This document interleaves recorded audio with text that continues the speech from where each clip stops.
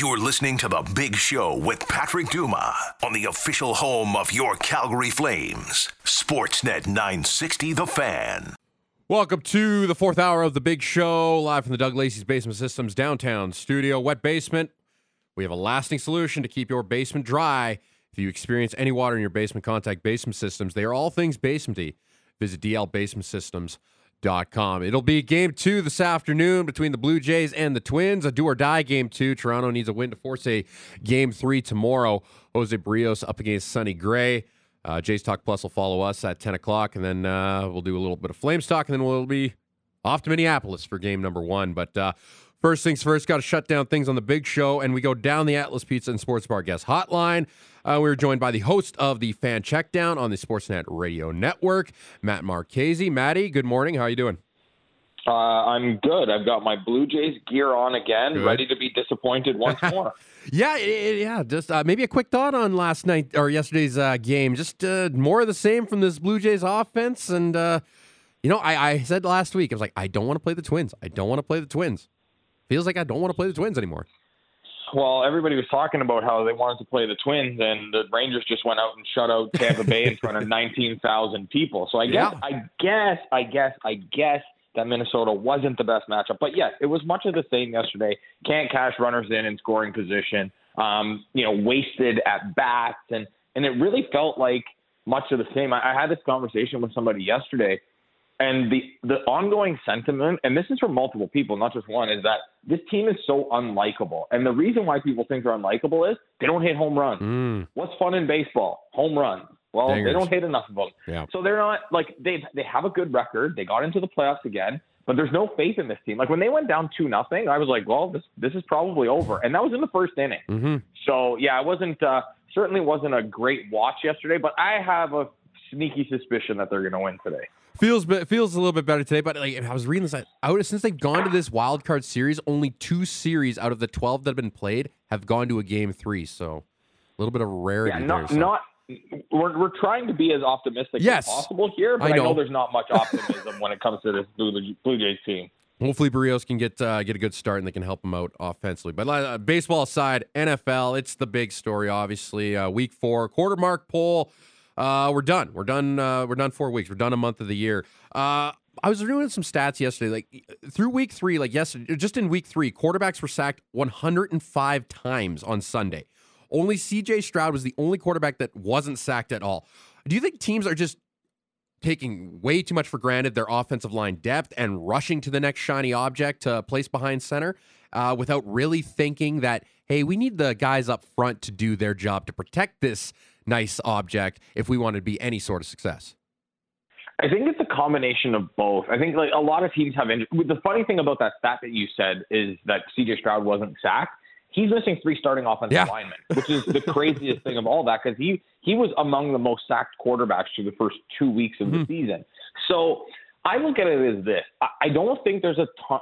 I think there's a lot of injuries to offensive lines all over, but I also think that teams defensively are getting more aggressive because this has become a passing league. You don't want to be giving the quarterback any sort of time. So I think that teams have just said, you know what, the heck with it. We're just going to get more aggressive and we're going to blitz a little bit more and we're going to apply pressure a little bit more. I think it's all encompassing. Like I can't really point to one thing, but I think the combination of injuries across the board, maybe a lack of depth for teams, and the fact that, let's also face it, guys on the defensive line and linebackers are so much more athletic and so much more agile than they used to be. Like, it's almost as if the offensive line position needs to catch up a little bit with the defensive line and linebacking position. So I think teams are getting creative. I think there's a lack of depth at the position. And I think just the transformation of defensive players and their athleticism has really kind of caused problems across the board. Well, you're totally right. Like, you look at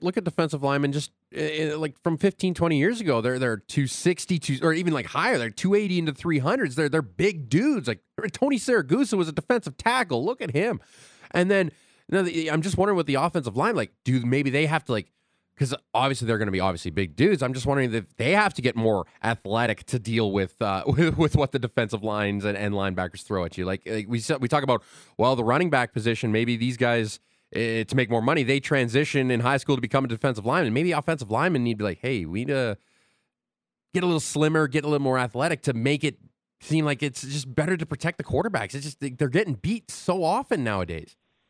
Yeah, and the thing is I don't know how much, like, offensive linemen, I'm not trying to take away anything from offensive linemen because they're super athletic. Oh, yeah, like, super. Like, they're more athletic than me. I'm not making any comparisons here. But the thing is that it's so, when you look at when you're going forward as opposed to going backwards, it's so hard to keep up. It doesn't matter how athletic you are because these guys on the defensive line are just beasts. Like, Aaron Donald is a monster. You look at some of these defensive ends, like Myles Garrett is a machine, and he's ripped. Yeah. So even if you're an offensive lineman and you can be as athletic or as trim as you want, you still got to be able to defend these guys. So I don't know what the balance is here. It may be, we see maybe offenses are going to go to, a little bit more up tempo. Maybe they try and play a shorter passing game like Miami's tried to do this year because they've been banged up on the offensive line. I just wonder how much that changes. And the other thing is I think quarterbacks have gotten a little bit more comfortable in the pocket because the penalties that get called against them, let's face it, there's a lot of ticky-tack penalties on quarterbacks. Okay. And I think that they've gotten a little comfortable, and I wonder if maybe a sense of urgency among the quarterbacks might change that a little bit too. Yeah, you're right. They even look like Aiden O'Connell there. Like, he took 6 sacks from Khalil Mack. He wasn't panicking behind the O-line there with the Vegas Raiders. He stood in there, and you're right there. Like, maybe the quarterbacks are just they're okay with it. We're protected. We're going to stay in here because we can get the best throws. To the week it was. I think the last time we chatted, the Bills lost on Monday Night Football. It wasn't great. It was a little bit of maybe a panic around upstate New York and around Bills Nation. But since then, winners of 3 straight. They've won games by 28 points or more. Josh Allen now MVP favorite. Best team in the AFC right now? Yeah, I think so. The loss of Tre'Davious White doesn't help anything. That's a big loss. And coming back from the injury last year, he wasn't the same player, but he really started to look like he was kind of turning a corner as the season progressed after he came back from that injury. They're going to get Von Miller back.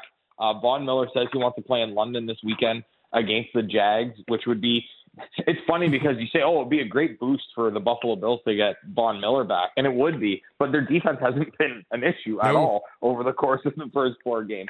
I look at them top to bottom, and I said this, I can't remember who I said this to. I may have actually said it on your station. I thought that the Bills were the best team top to bottom in terms of talent. I thought that they were better built than even the Kansas City Chiefs, just because they have a better defense. And the offense can, they can throw punches with anybody when they're clicking. And we've seen that over the last 3 weeks. Like, I look at it as this. Okay, week 1, and there's so many things that happen in week 1 that everybody, even I was pissed off as a fan because, if you think you're a Super Bowl contender, you can't lose to Zach Wilson and the Jets in week 1. But it happened. All they've done since is they've given up the second fewest points to the Dallas Cowboys, and they've scored the second most points behind the Miami Dolphins, who put up 70, by the way. So I look at it and say, if their defense continues to play the way that they've been playing, they just held Miami to 20 points, then the offense is good enough. James Cook has been really good, even though last week against the Dolphins he really didn't have to be. But Josh Allen is Josh Allen. There's something about him against the Miami Dolphins at home. We talked about Aaron Rodgers owning the Chicago Bears. Josh Allen kind of owns the Miami Dolphins. Something that we don't talk about enough. Yeah. But yeah, I think that they are the best built team, in part because I think their defense is the best defense in the league. You talk about the pass rushers. You talk about even the linebackers. Matt Milano's great, but Terrell Bernard has been fantastic playing in place of Tremaine Edmonds. It's a really well-built roster from top to bottom. They have depth at a lot of positions. And the biggest thing is their offensive line has been fantastic this year. And that's been a big part of how the offense has really been able to move the ball. Yeah, no, they've certainly been a lot better. They got the New York Giants coming in on Sunday, or no, in 2 weeks they got the Giants coming in. I was going to say, because that's going to lead me to my next point. The two teams that think they're in New York, but they actually play in a swamp in New Jersey. Have you ever seen? I love it. Yeah, have you ever seen two more dysfunctional franchise currently right now in the NFL? And this is the same league that has the Broncos and the Bears. It's funny that you say that because as you were getting that question out, I was thinking, I feel like the Jets are more functional than the Giants at this point with a backup quarterback. That's scary. Like, the Giants are, I didn't pick them to make the playoffs. I had them and Minnesota out. I just thought that with the improved schedule, both of those teams, they kind of got in just because they played a weaker schedule. But here's a stat for you. If you take out the second half versus the Arizona Cardinals with the Giants, they've been outscored 114-15 in the other 14 quarters. Now, last time I checked, that's not very good. And even the Jets have been more competitive than the Giants have. Like the Giants, I put out a tweet yesterday that Daniel Jones is on pace for 25 interceptions, and that's paying him $1.6 million per interception. He's not even the biggest part of their issue. No. And that's the scary thing. The offensive line is horrible. They can't stop anybody on defense. They're missing their best player in Saquon Barkley. Their receivers aren't good enough, and they just can't get the ball out. Like, Brian Daboll could lose his job because he has a horrible quarterback that they're paying $40 million to a season, and it was never warranted. Like, when that contract was signed, did anybody go, you know what, I think that deal could end up looking good by the end of it? Nobody was saying that. And now we look at it and say, not only do the Giants have a problem at quarterback, they have a problem with how much they're paying their quarterback. And that's never a good thing because you know that they're always going to be the highest paid guy on the team in their second deal, or generally speaking, that's how it's going to work. So I think that they're in big trouble. The Jets, on the other hand, like, I know people, they don't want to, like, we're not going to rush to call Zach Wilson a legit starting quarterback after one game, but he made some throws with a bad offensive line, just like Daniel Jones has. And you look at it and go, okay, like, there's some light at the end of this. You can work with this. Maybe he can put it together. Yes, exactly. Maybe you can do something here because at least your defense is good enough.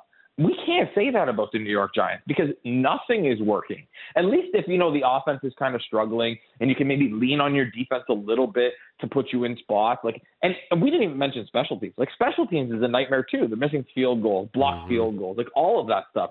So if I had to pick right now based on what I see now and who's going to have the better record, I kind of lean towards the Jets having a better record than the Giants. And, I mean, preseason, everybody would have probably said that because Aaron Rodgers was the quarterback.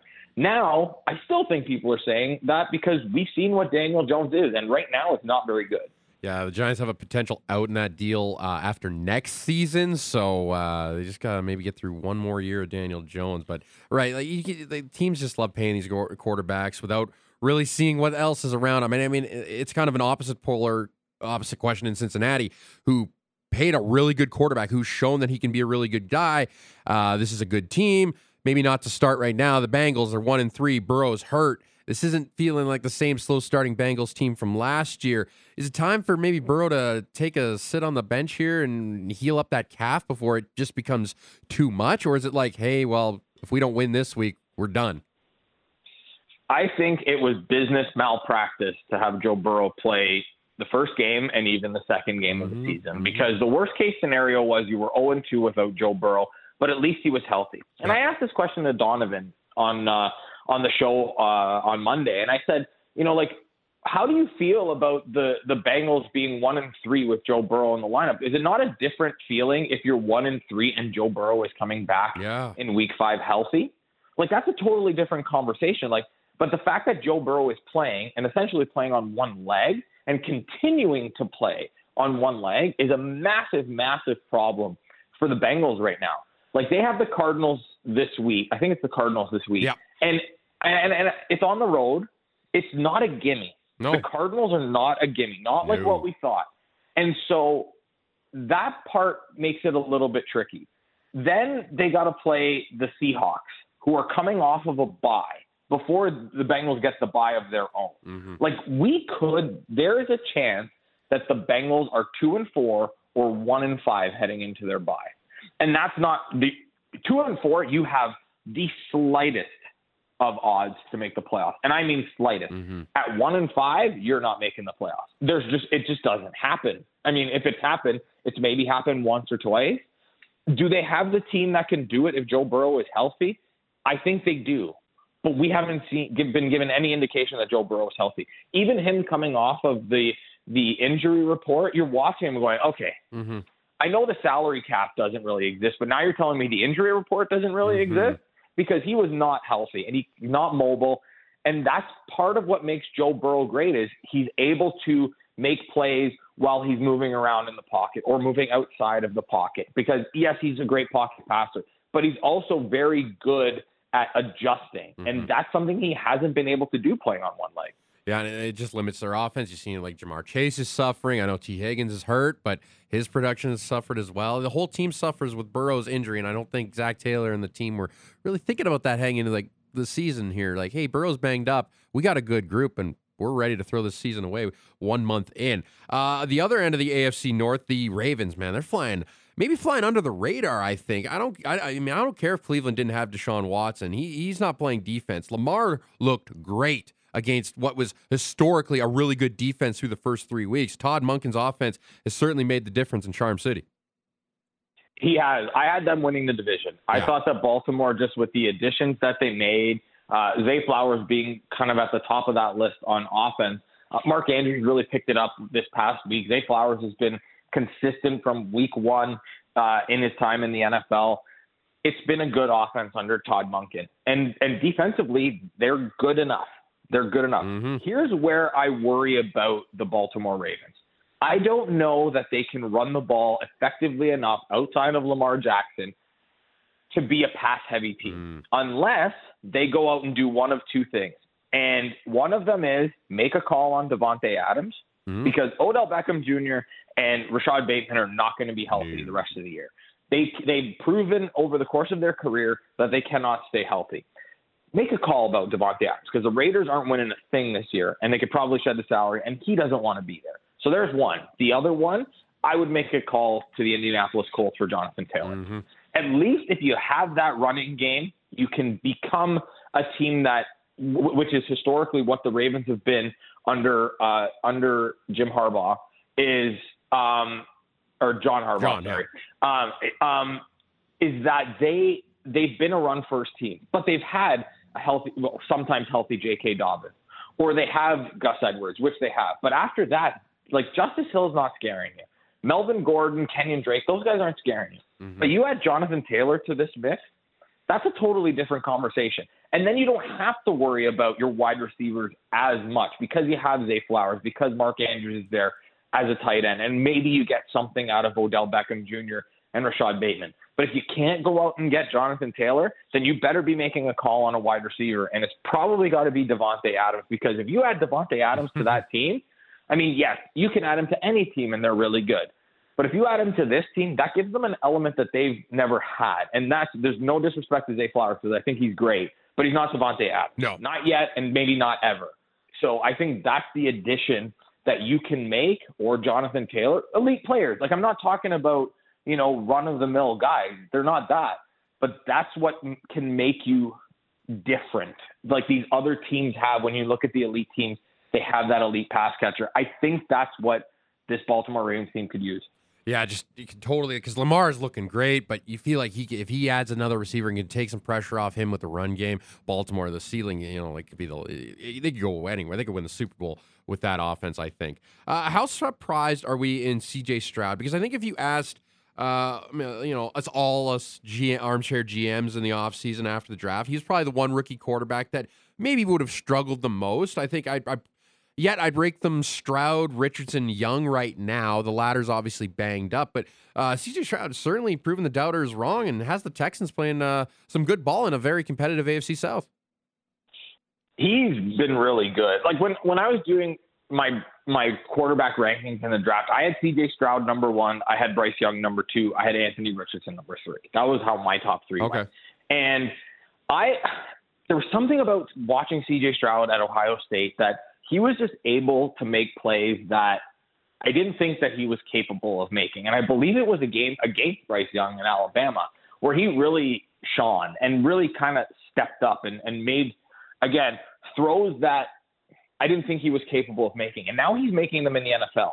With a banged-up offensive line, he's athletic enough that he can get himself out of trouble. And when we look at who he's throwing to, like, Nico Collins is a good receiver. Tank Dell is a good receiver. Eventually, John Mechie is going to be a good receiver.